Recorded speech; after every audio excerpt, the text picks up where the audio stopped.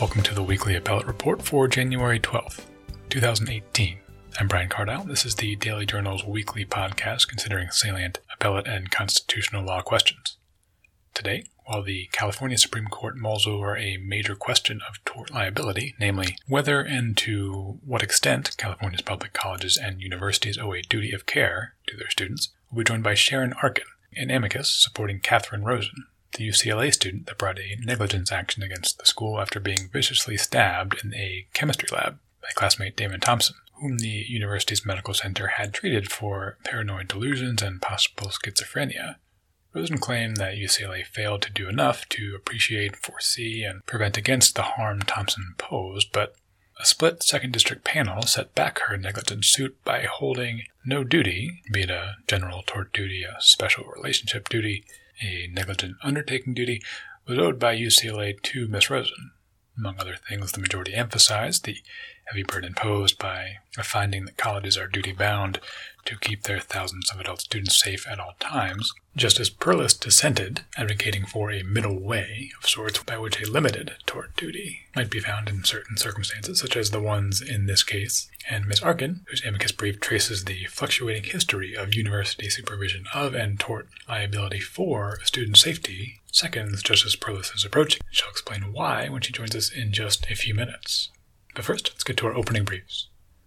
Another opinion concerning California's public institutions issued from the First District Court of Appeal on Tuesday. Here, a unanimous panel determined that public employees in 3 counties might have a viable constitutional claim against a state law that, in the wake of 2008's financial crisis, reduced the employees' retirement benefits. As reported by our own Matt Blake, the majority of unions supported the 2013 measure meant to ensure the solvency of the state pension system. The legal challenge is issued nonetheless, and a previous related case already pens before the California Supreme Court that won another First District Court of Appeal ruling largely approving of the Public Employee Pension Reform Act as a reasonable solution to a thorny problem. But Tuesday's opinion, written by Justice Reardon, departed from the prior panel's more sanguine view as to the reductions the Act affected to fully vested retirement rights, and remanded the case for closer consideration on that point. The effects this panel's divergent view may have on the state high court's approach to their pending matter remains to be seen. A ruling from California's Northern District that's likely to find its way soon into appellate court has temporarily enjoined enforcement of the Department of Homeland Security's September order rescinding the Deferred Action for Childhood Arrivals, or DACA program. The agency's action last fall was justified officially, at least in part, on the basis that the program, affording work permits and other protections to a class of immigrants who arrived in the U.S. as children, was an unlawful executive overreach when Barack Obama signed off on it in 2012. Judge William Alsup questioned that basis for DHS's order in September and also reasoned that President Trump's tweets around the same time, ostensibly supporting DACA, suggested a preliminary injunction was in the public interest. The case on the merits proceeds. Niels Frenzen is a professor of law at USC Gould School of Law and the director of the school's immigration clinic. He joins us now with more on the ruling. Professor, welcome to the podcast. Thank you. So this case in the Northern District of California has garnered some attention over the past few months as it's taken a trip up and down the federal judiciary on a preliminary matter as to whether the government needed to fill the administrative record, but now makes news after a more substantive ruling issues, not one fully on the merits, but still a pretty substantive one that will enjoin the effect of the Department of Homeland Security's rescission of the 2012 Deferred Action for Childhood Arrivals program, the DACA program, which was rescinded last September by Elaine Duke as acting secretary of the DHS. Before we get into unpacking the ruling a bit here, could you just walk me through who the plaintiffs are here? There's a cohort of them from across the country, some parties from California, including the UC system, also some states from afar, Maryland, Maine, Minnesota among them, and also some DACA recipients. And what exactly are their claims? I see there's some Administrative Procedures Act claims along with some other constitutional challenges. Is that right? Yeah, I mean, these are 5 separate actions that have been, assigned to be coordinated and heard jointly before Judge Alsup in the Northern District, and they raise, by and large, very similar in many respects, identical causes of action. There are a few different, tweaks here and there where there's some different charges, allegations made. But basically, these are APA, Administrative Procedure Act causes of action. There's some constitutional claims regarding deprivation of property and liberty interests without due process, and an equal protection allegation. And then one or two of the plaintiffs are also alleging an equitable estoppel argument. But basically, this is, as you said, the state of California joined by a few other states, the city of San Jose, the county of Santa Clarita, and some individual DACA holders who will be, are being affected by the termination of the DACA program. Okay, and maybe just to parse out the APA claims just a tiny bit more, am I correct to read that there are sort of two different APA claims, one being that the decision in September was arbitrary and capricious or not in accordance with the law, and also a sort of a independent APA action or cause of action based on there not being a period for notice and comment? Correct, and those are the two APA claims. The arbitrary, capricious, abuse of discretion argument is based upon the Secretary of Homeland Security's explanation when she terminated the DACA program in September that she was doing so because the DACA program was not authorized by law. And Judge Alsop has found, at least for purposes of the preliminary injunction, that was a faulty legal premise. And then if a agency action is based upon an erroneous legal conclusion, that per se is generally going to be considered an arbitrary and capricious agency action. And then the second APA argument is the notice and comment procedure, and that's an interesting argument because that was the basis ultimately for the Fifth Circuit Court of Appeals the other year. On which the Fifth Circuit ruled in an appeal of a preliminary injunction that the Obama administration violated the law when it attempted to expand the DACA program and create the related, DAPA program, the Deferred Action for Parents of Americans. And the Fifth Circuit's ruling was based, at least in part, on a APA notice and comment procedure. And so the plaintiffs in the Northern District litigation have basically taken that argument and said, okay, if you're saying that that this is a substantive rule that requires APA notice and comment to create, APA notice and comment is required when you go through the dismantling process. Great, then we can go ahead and jump into the ruling. It's a thorough 150-page ruling. It comprises two main pieces. It denies the government's motion to dismiss the case altogether, but the more salient piece of it is the preliminary injunction enjoining enforcement of the decision to rescind the DACA program.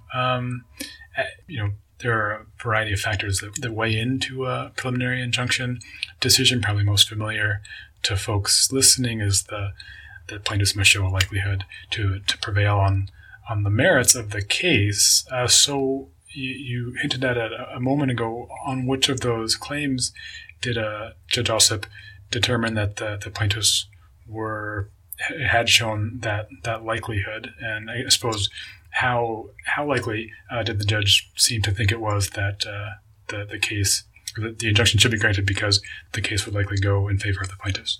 There are two separate reasons on which the court found likelihood of success on the merits, and again, one of them, as you said, and as I was just saying, was based, was the Judge Alsop's conclusion that the rescission was based upon a flawed legal premise, and this premise is set forth in the acting secretary's, notice terminating the program last September, and she relied upon Attorney General Sessions,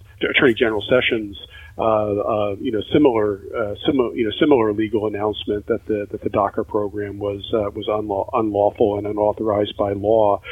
The second basis for likelihood of success on the merits was a rejection by Judge Alsop of what he characterized as a post hoc rationalization on the part of the government to try to explain why it had terminated the DACA program.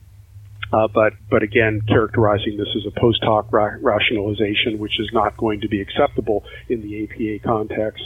The government's argument is that this was basically a necessary step to avoid litigation, that it was, if you will, a litigation strategy to avoid a threat by the state of Texas to amend the still pending litigation from several years ago in the Fifth Circuit, which, when it was brought originally by Texas and a coalition of other states, did not attack the underlying 2012 DACA program, but it was in the face of this threat to amend the old complaint to go after the 2012 DACA program. The Department of Homeland Security claimed that this was an appropriate step to take on the part of the agency to avoid being sued, and that was rejected by Judge Alsop. Okay, so the judge is not saying that this action exceeds the authority of the president or the Department of Homeland Security, but just that if it is taken, it must be done within the strictures of the law, including the APA. And so if you say we're rescinding this program because it was illegal in the first place, and in fact it's not, then that decision is by law sort of arbitrary and capricious. What was the reason or the evidence proffered by the judge or cited to by the judge for his proposition that in fact the 2012 DACA program being initiated was supported by law? The government, it was basically rejecting the government's argument that Judge Alsop should rely, or that the agency relied on the decisions of the Fifth Circuit Court of Appeals and ultimately the U.S. Supreme Court in the Texas versus United States litigation regarding the expanded DACA program.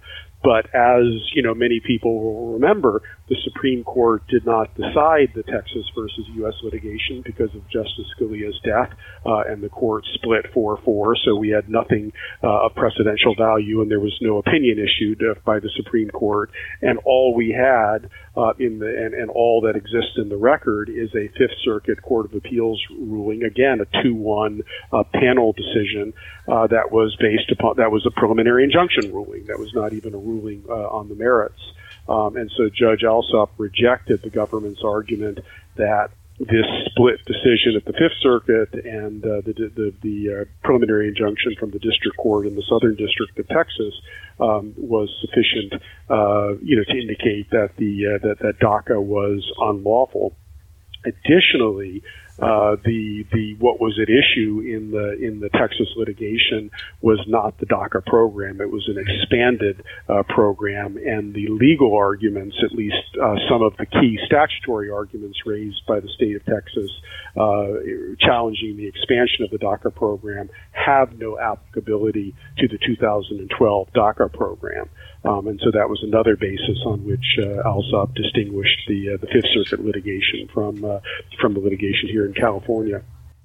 Now, another piece of the preliminary injunction calculus is competing equities and what might be in the overall public interest, whether or not to issue an injunction. And here there is another interesting twist in an occurrence becoming more and more common, in which the president's tweets are included in the court's rationale. Here, around the time the rescission was issued, the president tweeted out things seeming to support the DACA program, saying, okay, Congress has 6 months to fix this, or I'll step back in, and querying to the Twitter sphere if anyone really wants to kick out the 800,000 folks that had gone through the process of getting a background check and getting their DACA status. I guess walk me through how, Twitter's an interesting new element in a lot of these lawsuits. It's sort of a place where a lot of pretty frivolous and banal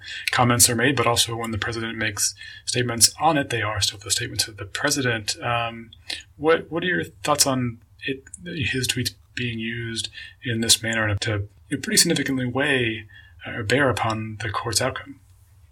Yeah, I mean, this is new ground, and it's certainly new ground because we have a president who is behaving very differently from any previous administration. But it's also new ground because we're dealing with social media, that hasn't been around that long.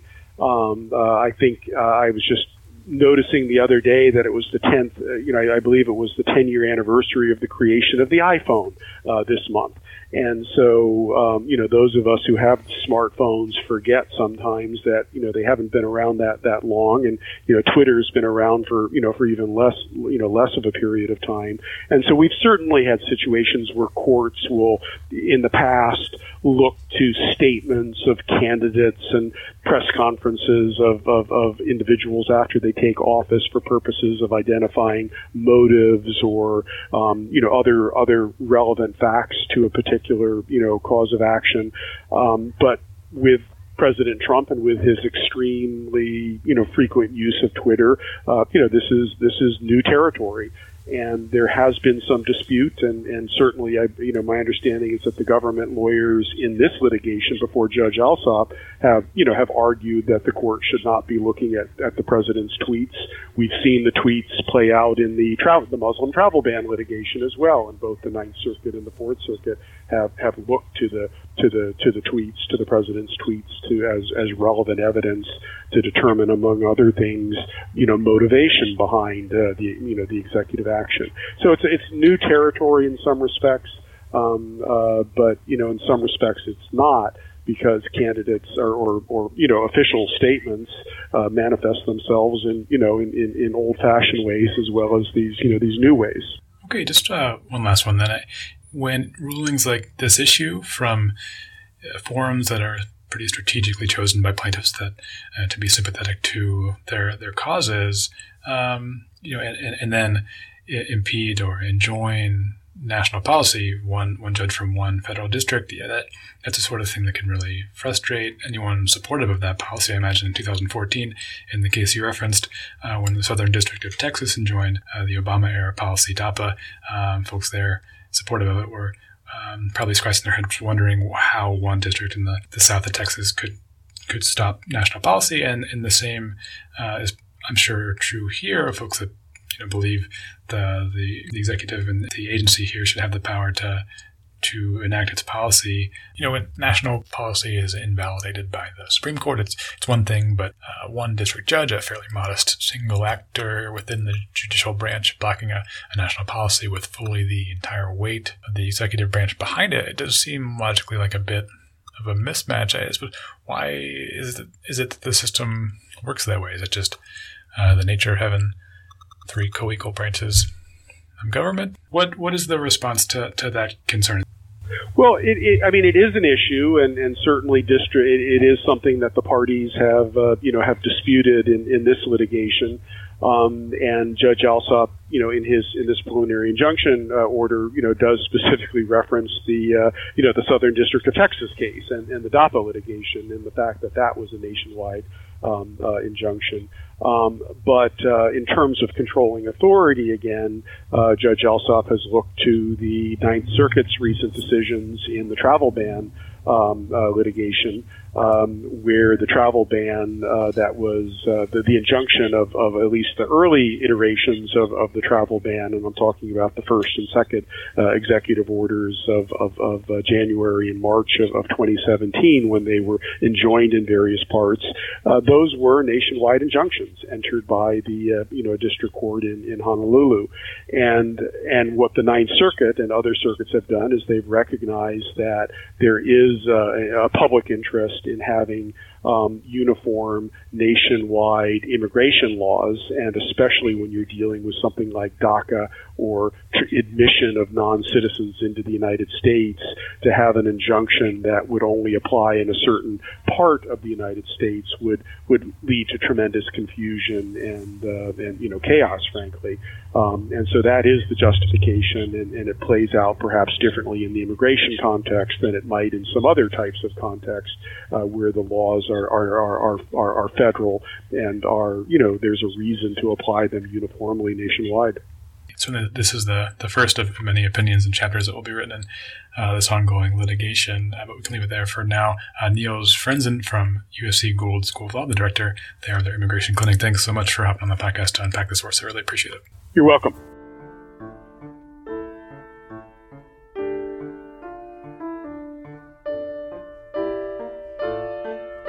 Exactly to what extent colleges are responsible for the safety of their students has long been the subject of debate and litigation. After hearing arguments last week in the case of Regents versus Superior Court, the State High Court is considering the issue again. Sharon Arkin is a principal at the Arkin Law Firm in Brookings, Oregon, and often weighs in as an amicus in California Supreme Court matters. She filed a brief in this case supporting the original plaintiff in the matter and joins us now.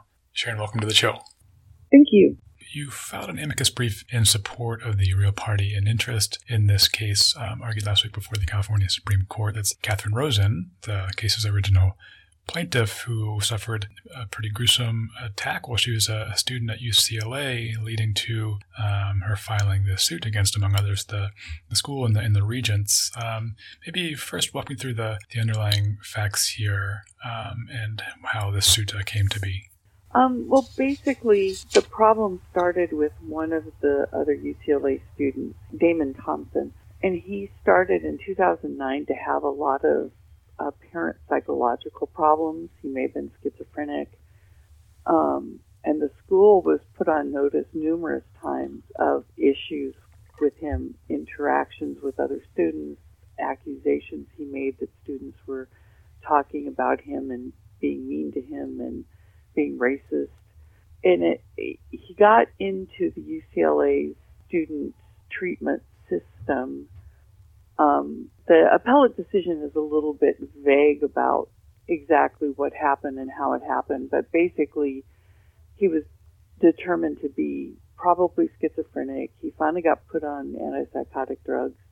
They were monitoring him, following up with him, but he kept sort of going off the reservation. And at one point, he actually had an altercation in his dorm, accusing a student of saying bad things about him. But in fact, it was apparently auditory hallucinations. Nobody was actually saying it.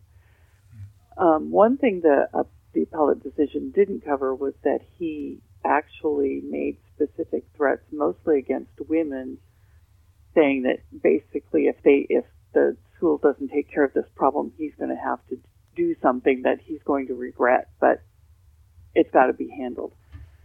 It's a little bit vague exactly what he was threatening or how he's threatening, but apparently Catherine Rosen was one of the specific people he was directing threats to, although she had never interacted with him, never spoken to him, never spoken about him. It was, again, his auditory hallucinations. So one day in chemistry lab class, Catherine was there doing her work. He was in the lab.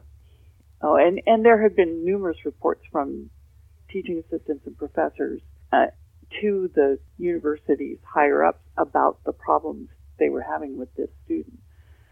And she bent over to put some lab equipment away in a cabinet, and he came up behind her and literally slit her throat with a knife. And had she not been at UCLA with the medical center immediately available, she probably would have died. But they were able to get her there quickly and stop the bleeding. So she survived, but it was a horrific kind of incident. Certainly. And just to put a finer point on this question, is it clear, you said that the school and parties within the school were fairly aware of a certain extent of the attacker's imbalances. Is it clear just to what extent? I know he had visited the school's psychological counseling center, had seen some folks for help. Do you know sort of to what extent the school or agents of the school were aware of his problems?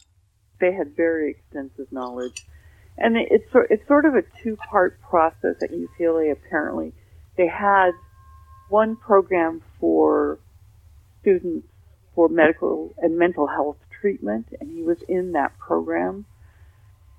When there were issues about whether or not a student is violent or potentially violent, there's a different program to address potential violent students and how to deal with that. The mental health side should have, we argue, but didn't refer Mr. Thompson to the violence protection side. And that's really where the heart of the lawsuit is, that they knew he had made threats. They knew he was having severe mental and psychological problems. They knew that he was disruptive, but they never referred him to the violence prevention team that could have more carefully monitored what he was doing and how he was interacting, and put more restrictions on where he could go and what he could do, not confine him. And that's one of the issues that comes up in the appellate decision, that the school didn't have the right to confine him, and nobody said that they did. We're not talking about a 5150 admission, involuntary admission to a psychological ward, but we're talking about student discipline in terms of how he can interact with other students and what he can do and what he can't do. And that's something that I think is really key to both the analysis in the Court of Appeal and what I think the analysis may be in the Supreme Court. Okay, so Ms. Rosen brings a negligence action, which does survive a motion for summary judgment at trial. But the Second District Court, a split panel, decides that summary judgment should have been granted because on this question of law as to whether UCLA owed a duty to keep Ms. Rosen safe in this particular situation, the panel found that UCLA did not owe such a duty. Could you describe to me their reasoning, the split panel majority's reasoning there? They did seem to address and to find not persuasive many different theories of tort duty, like the general duty theory, landowner-guest, negligent undertaking theories, special relationship theories. Could you just walk me through why they felt none of those made it so that UCLA owed a duty in this case, such that they could kick it back down to the trial court and let jurors decide whether there had been negligence? What the majority opinion did was go through the 6 arguments, basically causes of action kind of analysis of duties, or 6 duties that the plaintiff asserted at the Court of Appeal. And the first one was that there was a special relationship. The Court of Appeal's majority decision pretty much just threw that out kind of willy-nilly in terms of saying that while preschool, elementary, middle school, and high school entities have a special duty with their minor students, and that creates a special relationship and imposes special duties on them to provide safety and protection. That duty falls away as soon as an 18-year-old goes to university or college or a higher level school. And that because this was that situation, she was in a university, she was over the age of majority, the school had no duty at all to protect her. So there was no special relationship with her.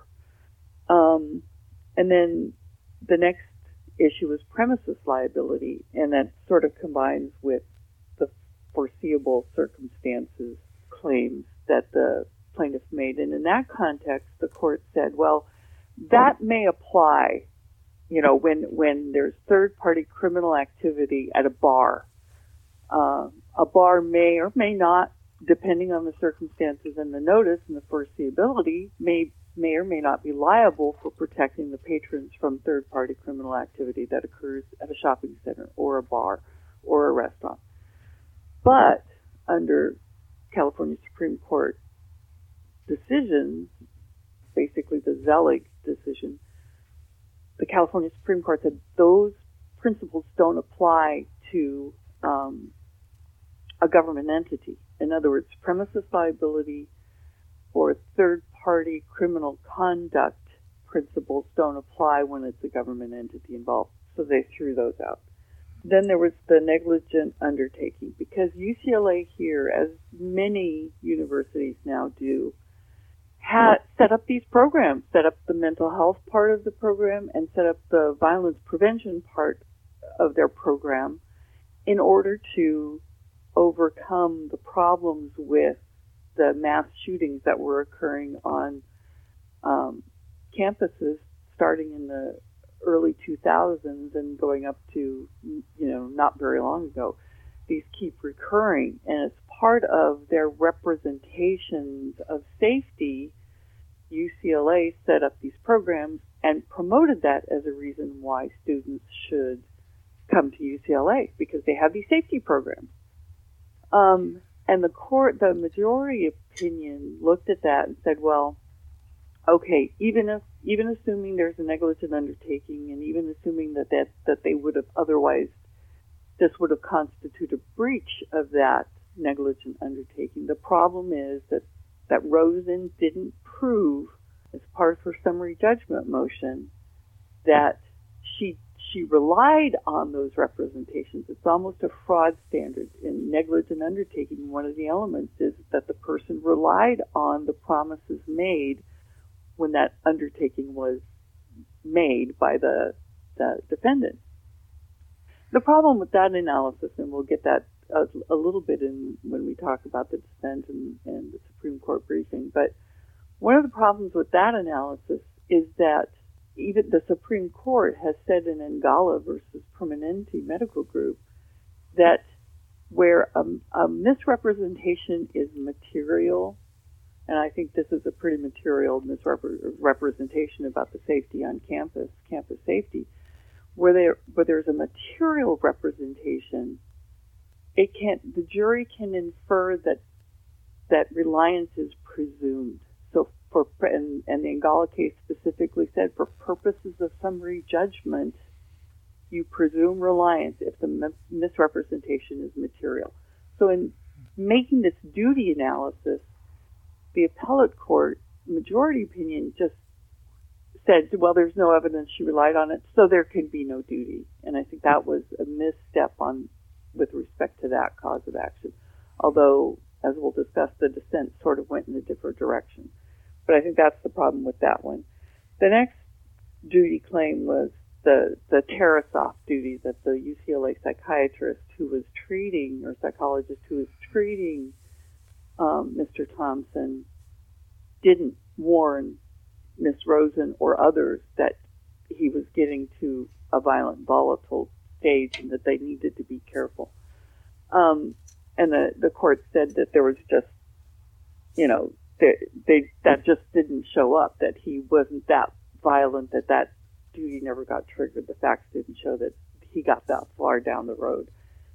Next was a breach of contract claim, basically that under the contract, the implied contract that the student had with the school, this included the term, the safety provision, that she would be kept safe, or that they would act reasonably to keep her safe. And they just said that that was not an implied term of the contract, and that they just said it. I disagree with it, but that was what they said. So they're the Court of Appeal, they win. And the last one was some labor code statutes that I don't think any of us involved in the case really think had much merit in terms of establishing duty, although I think they're good evidentiary material at trial to help establish that there were things UCLA should have done and didn't do. So that's pretty much where the majority went. They took a microscopic look at each claim of duty and said, no, that doesn't work, and no, that doesn't work, and no, that doesn't work, and threw them out one by one and ended up saying no duty. And in any kind of circumstance, there's no special relationship and no duty, so you can't win. There is a pretty strong dissent here from Justice Perlis, and this will begin to preview our discussion of the arguments in your amicus filing, because importantly, Justice Perlis is not saying the majority is wrong here because there's an absolute sort of general duty that UCLA must always keep all their students safe at all times. He seems to say that there are maybe a more limited set of circumstances perhaps applicable here where duty finding would be proper. Could you describe to me his reasoning? Yeah, and I think it's really important to note that Justice Perlis, the plaintiff, the amicus, everybody is saying there's not necessarily a duty just because a student goes to a university, that there's not necessarily a special relationship, there's not necessarily a duty to keep them safe in every circumstance. If a university doesn't promote itself as providing student safety, if it doesn't market itself on that basis, if it doesn't make that promise, implied or otherwise in its enrollment agreements, then fine, the original duties still apply. I mean, the original principle that universities, colleges, higher education institutions don't automatically owe a duty. But in the circumstances of this case, Justice Perlis confirmed that you look at the bigger picture to decide whether or not there's a special relationship. Did something change other than I'm a student at this school to establish something more so that there was a special relationship that did trigger a duty? And he found that there was. And I think there's a really important line in his dissent that talks about whether or not in deciding whether or not there's a special relationship, it, quote, depends on reasons of principle or policy. And that's what the majority didn't look at.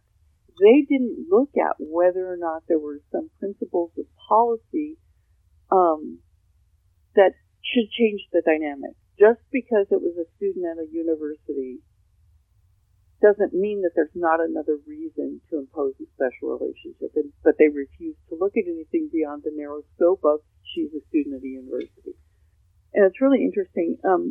Just to support this, Justice Perlis talks about the Avila case, and I think that's a really important case because in that case, the California Supreme Court said that the school has universities, colleges and universities have a duty to protect athletes on the field. In other words, when athletes are participating, the school has a duty to make sure no negligence happens that would hurt another. In the Avila case, it was a student from another university who was participating in an athletic event, and that there was a special relationship there. So there was a duty in that case. And the appellate court, the majority opinion, just sort of blew it off and said that, well, that's athletes, so it's different and doesn't apply here. And my question is, and Justice Perlis sort of articulated it too, well, how can you protect athletes but not actual students? How is a sporting event less important than actual matriculation and, being in class and studying? So it's kind of, I think that to me is really the heart of where Justice Perlis was going. Also, another thing that Justice Perlis referenced is California Constitution, Article 1, Section 28A7. And that provision actually is an expression, a constitutional provision stating that students at every level of educational institutions, including colleges and universities, have an expectation and a right to safety while they're on campus. And the courts have, and even the Supreme Court has said that that's not a basis for a private right of action, but it's certainly a basis for a policy principle that should be applied where the university promises safety and then doesn't deliver on it. And I think that's really critical. And the majority opinion never even discussed it, never cited it, never talked about it. So I think that's really something critical in Justice Perlis' dissent, as was his reference to restatement of third courts, Section 40, which also talked about how important when a university makes promises to the students about the safety on campus and they don't fulfill those promises, that's the violation. They create the special relationship, and when they don't fulfill it, that violates the special relationship and imposes a duty. Another really important part of Justice Perlis' discussion was that, and I know we're going to talk about it a little more, was that UCLA already had these programs in place. So there was no burden. Imposing a duty in a special relationship duty in this context would not have imposed a burden on UCLA. So there's no reason to not do it. They promised it, they didn't deliver it, and they should be responsible for it.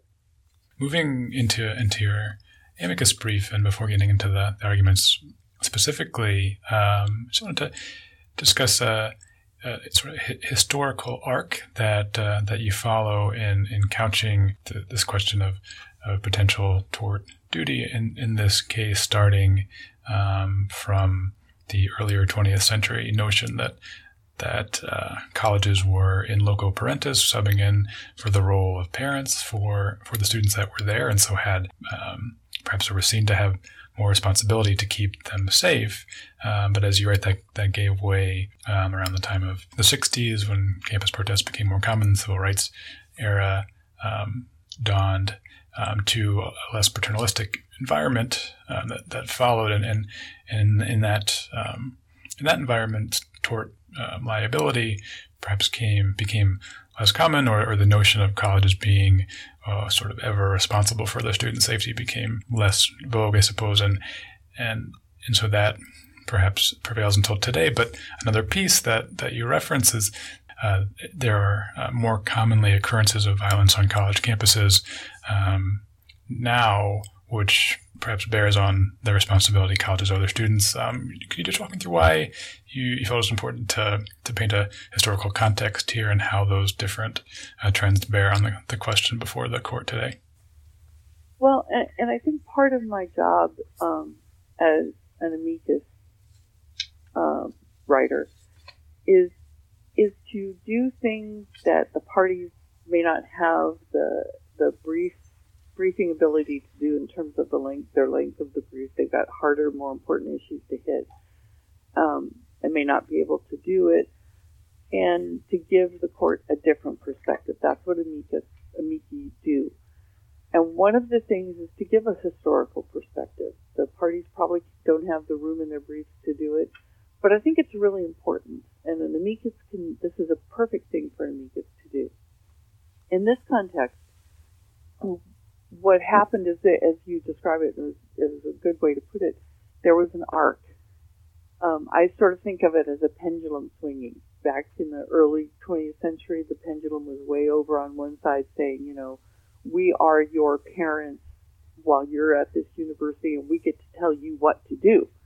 Now, the cases back then were literally that, is we have the right to tell you what to do. And there weren't a lot of cases in terms of you're now responsible if we get hurt. There weren't personal injury cases that arose out of that doctrine, but it was the in loco parentis and we get to tell you what to do. And in the campus rebellions of the 60s, that went away because the schools were forced to opt out of that status, and the pendulum swung to the extreme opposite direction, where it's okay, we can't tell you what to do, we're not responsible for you, so we don't have any liability when bad things happen. And that's where some of the cases cited by the majority at the Court of Appeal in Rosen got their analysis. And in those cases, it was like there'd be wild parties at the dorm with drinking and somebody would get raped. And the court said, you know what? University's not responsible for you. You guys are adults. You can do what you want. You put yourself in situations and you're going to get hurt, and that's not their fault. So it went to the other extreme where it says, if we can't touch you, you can't touch us. It was sort of that kind of thing. And then with all the campus violence and the shootings, I think the pendulum started to swing back a little bit, and it's a little bit more analogous to the sort of balancing act that goes on where it's third-party criminal conduct in private or, in public places that aren't universities or colleges, bars, restaurants, shopping centers. And it swung back to, well, you know what? You don't have an immunity for that. You, the university, have some responsibility if you are aware, if it's foreseeable that there's going to be violence. You have some duty to step in and stop that. And just like third-party criminal activity in the non-university context, it's all factually driven. Sometimes there's a duty and sometimes they're not. It depends on what they knew, how they knew it, and when they knew it, and what they could reasonably do about it. And so that other cases from other states were coming back to say, we need a medium, spot here. We don't want either extreme, but there's a midpoint where responsibility should lie.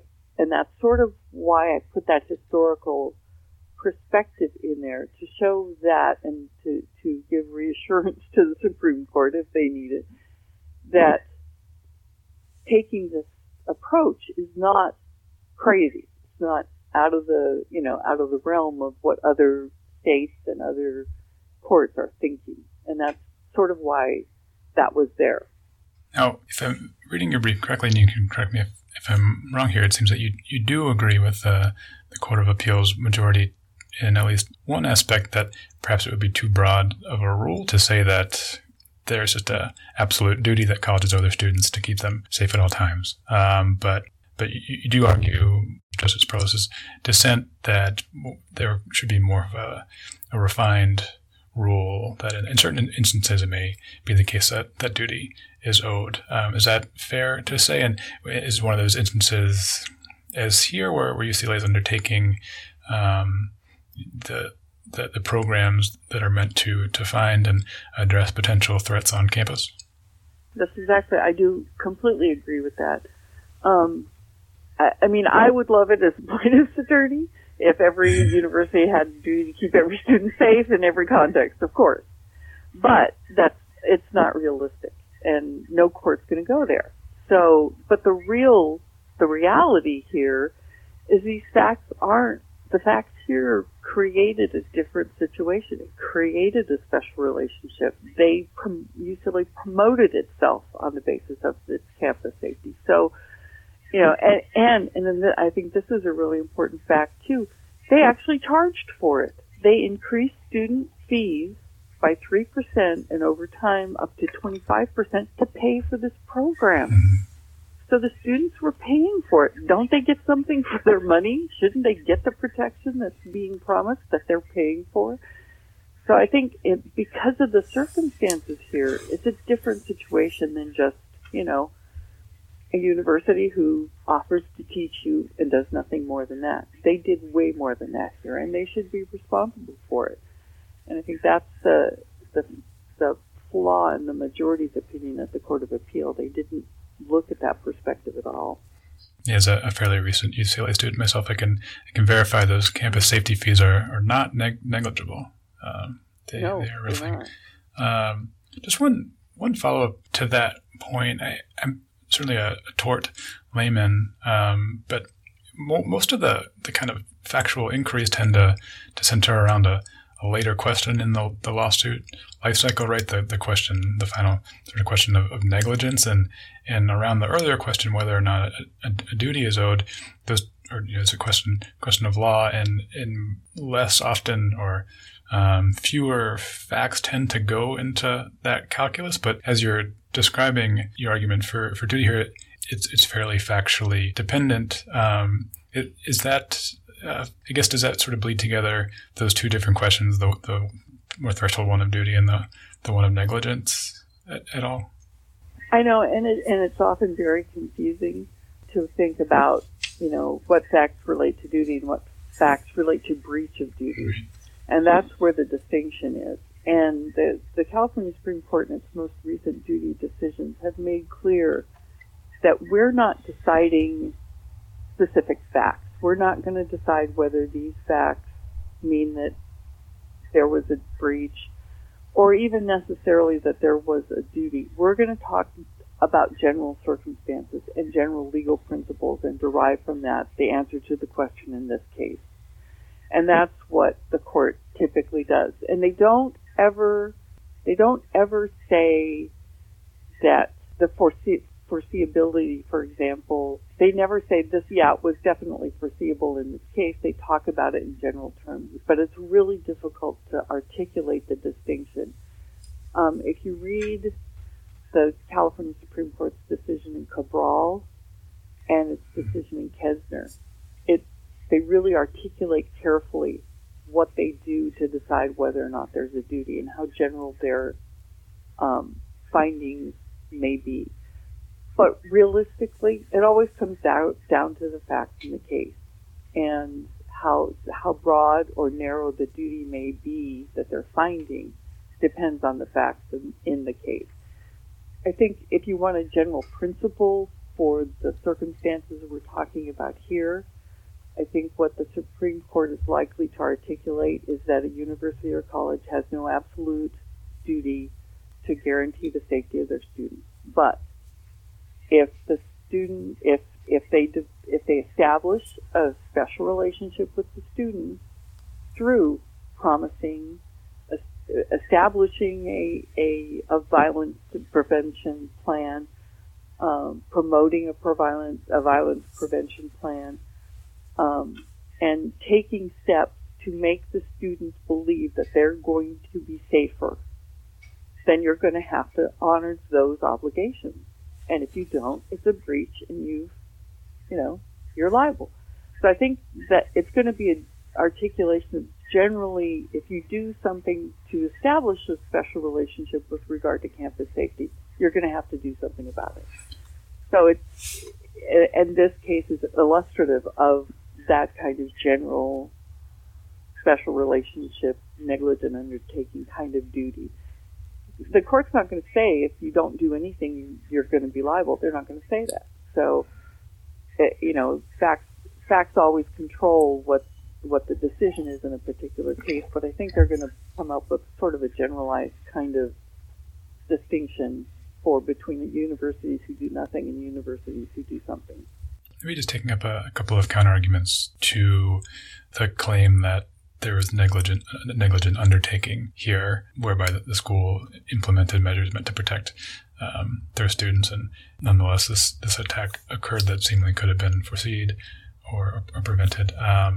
One of those counterarguments is doctrinal, that for someone like Ms. Rosen to show duty based on negligent undertaking, she would need to demonstrate, one, that I believe the undertaking made the victim, made her less safe, and also that she, in fact, relied on the undertaking. For example, here, the campus safety protocol, you mentioned that reliance could be presumed in certain instances, but more broadly, there's a policy concern raised by the regents and their amici here that if you do find a duty for a negligent undertaking here, basically saying because the school undertook these safety precautions, it sort of extends their liability when those safety measures fail, that would incentivize schools to not adopt safety measures.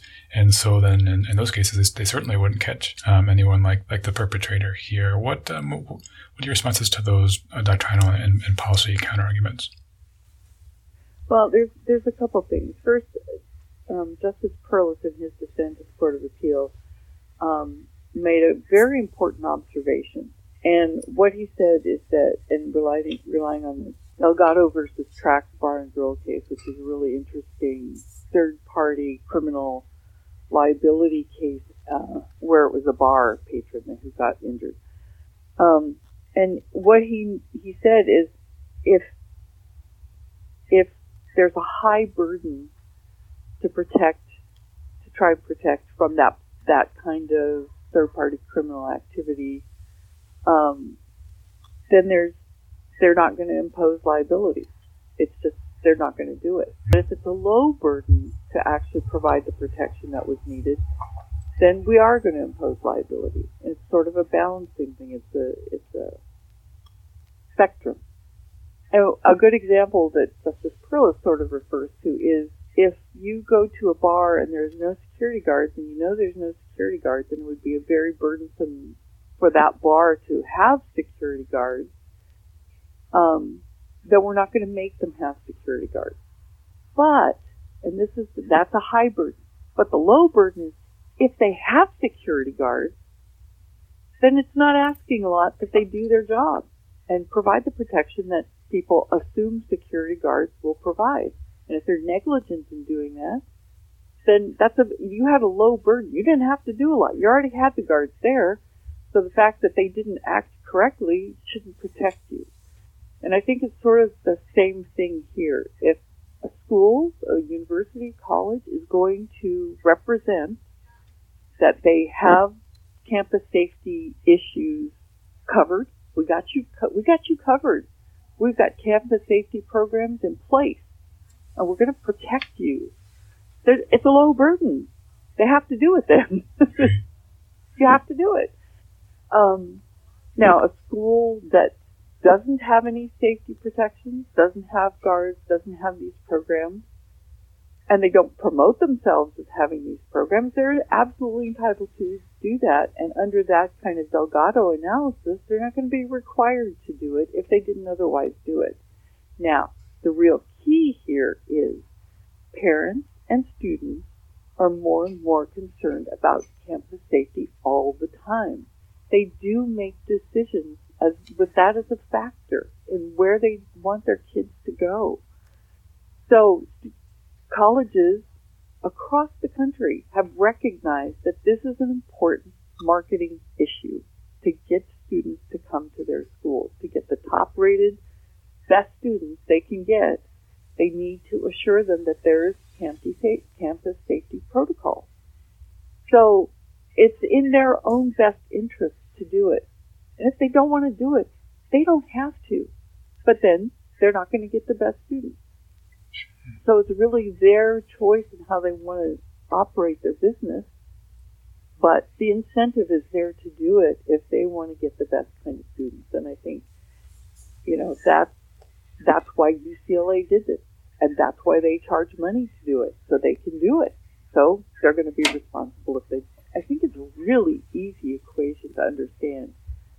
And I'm baffled by the Court of Appeals majority decision because they didn't seem to get that.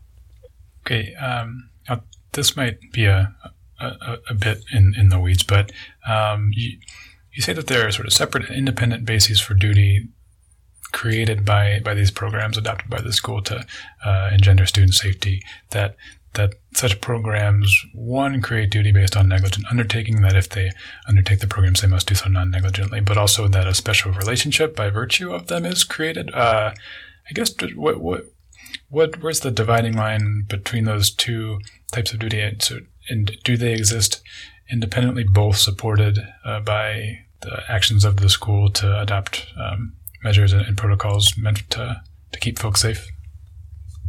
Yeah, I know that Justice Perlis's dissent sort of blurred the two.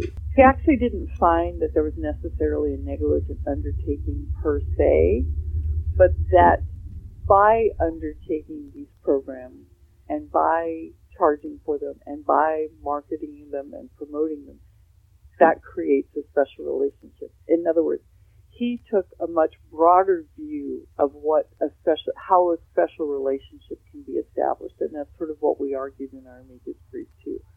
That the special relationship analysis is not as narrow and confined and pinpoint as the majority's opinion of the Court of Appeal. That it's a broader concept, and that the negligent undertaking type of elements support the public policy that warrants imposition of a special relationship. So even if you don't meet the detailed specific elements of a negligent undertaking in terms of especially the reliance, which I still think, it can be presumed, but even if it's not, even if you can't establish the specific negligent undertaking kind of negligence, in the analysis of what constitutes a special relationship, those kind of elements play a part in establishing the public policy. I think that's where both he went and we did in our amicus brief. One more legal point. The Court of Appeals majority did cite what seems to be fairly clear precedent that you referenced earlier, that there's a duty that schools have up to the end of high school, and then post-secondary education institutions no longer have a general tort duty. That all seems fairly straightforward in terms of precedential authority. Is the response to that citing, relying on the case you referenced, Avila, or saying that those more broad statements in the precedent about no general duty don't really speak to an instance like this where the facts make it a little muddier? What's the best way to to argue against the precedent that the majority there and the regents and the amici have cited. What you said, all those elements, I think, come into play. That the law is changing. It's recognizing, like Avila did, that there are duties, there are responsibilities. There are a lot of out-of-state cases that I cited in my amicus brief where courts have been saying that now with campus violence and the problems that have been happening, that schools have to take some action. They can't just, sit on their hands and think everything's okay.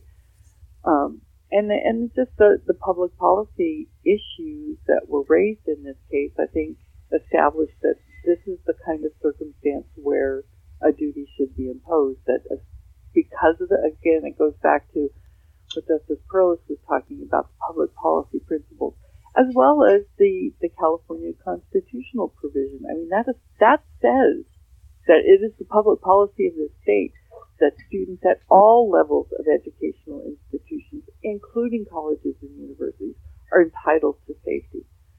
So even if that's not individually enforceable in a particular case, it's certainly established as a public policy that supports imposition of liability where, given all these other factors, that creates a duty, a special relationship duty between a university and a student. So I think it's a lot of different factors, but I think, and I haven't had a chance to listen to the Supreme Court oral arguments on this case, but I spoke with Chuck Delario, who's a brilliant appellate specialist who did the briefing in this case and who argued it at the Supreme Court. And he said that the court was, was very amenable to his argument. When UCLA's attorney got up, one of the justices asked him, "Are you saying that there should never, under any circumstances, be any duty on a university?" And he answered yes. And Chuck's impression was that several of the justices were literally shocked by that position, that there could never, under any circumstances, be any duty imposed on a university in this context. And I think that is not a good position to take when you're dealing with a situation like this.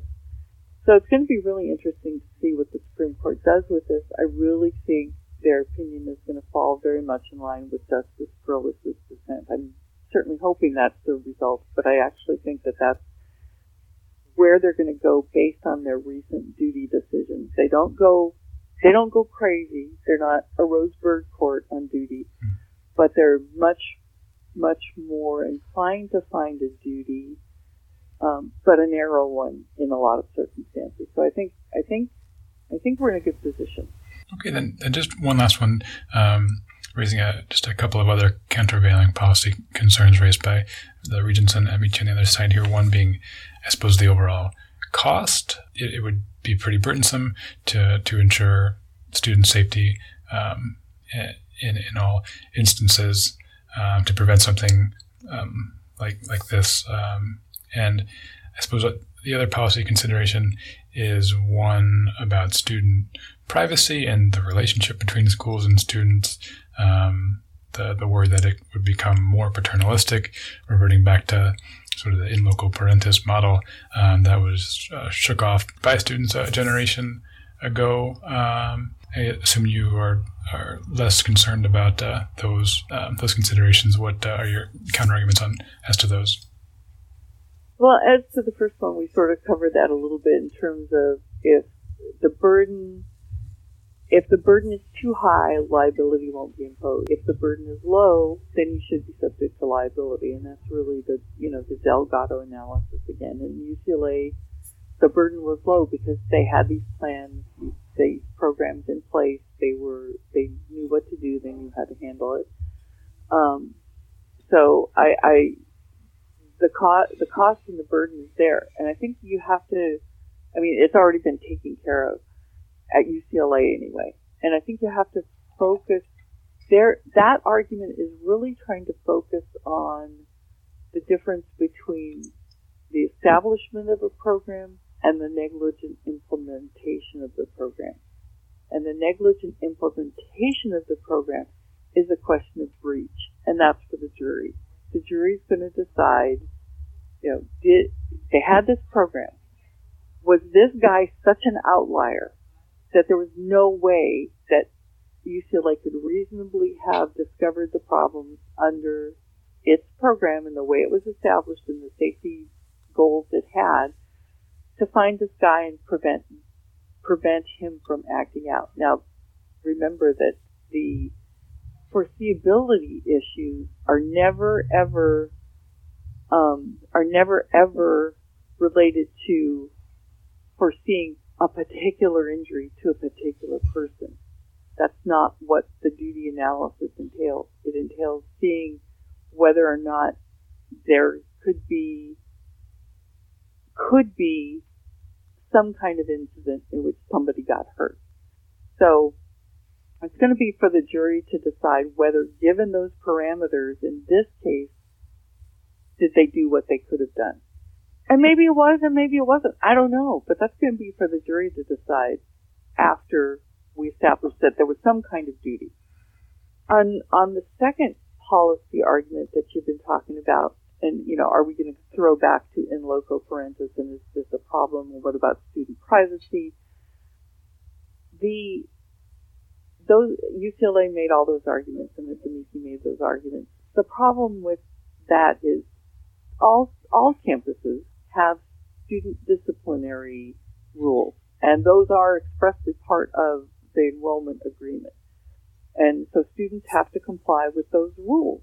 If they do, no problem, we're good. If they don't, then the university has reserved to itself the right to do something about it. And the something they can do about it is they can make you change your dorm, they can make you not live on campus at all if you're disruptive and creating problems. If you're just, creating problems in class, they can bar you from class, they can suspend you, they can throw you out.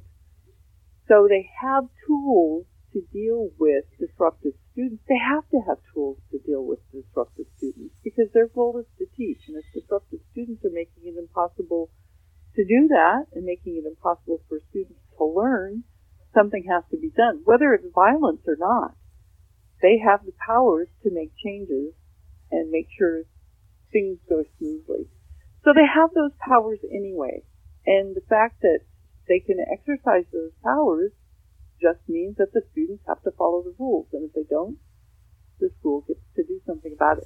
So I don't see that it's a huge privacy issue or a huge burden. It's not a confinement. It's, you get to have rules. It's just like workplace rules. You have to behave a certain way in the workplace, and if you don't, you can get fired. So I just don't see that as a very compelling basis for saying that we don't have to address any threat to anybody at any time under any circumstances. Sure. Okay, well, we'll find out soon enough here if the California Supreme Court feels the same way that you do, but we can leave it there for now. Sharon Arkin of the Arkin Law Firm, thanks so much for being so generous with your time. I really appreciate it. Thank you, Brian. It's been a pleasure.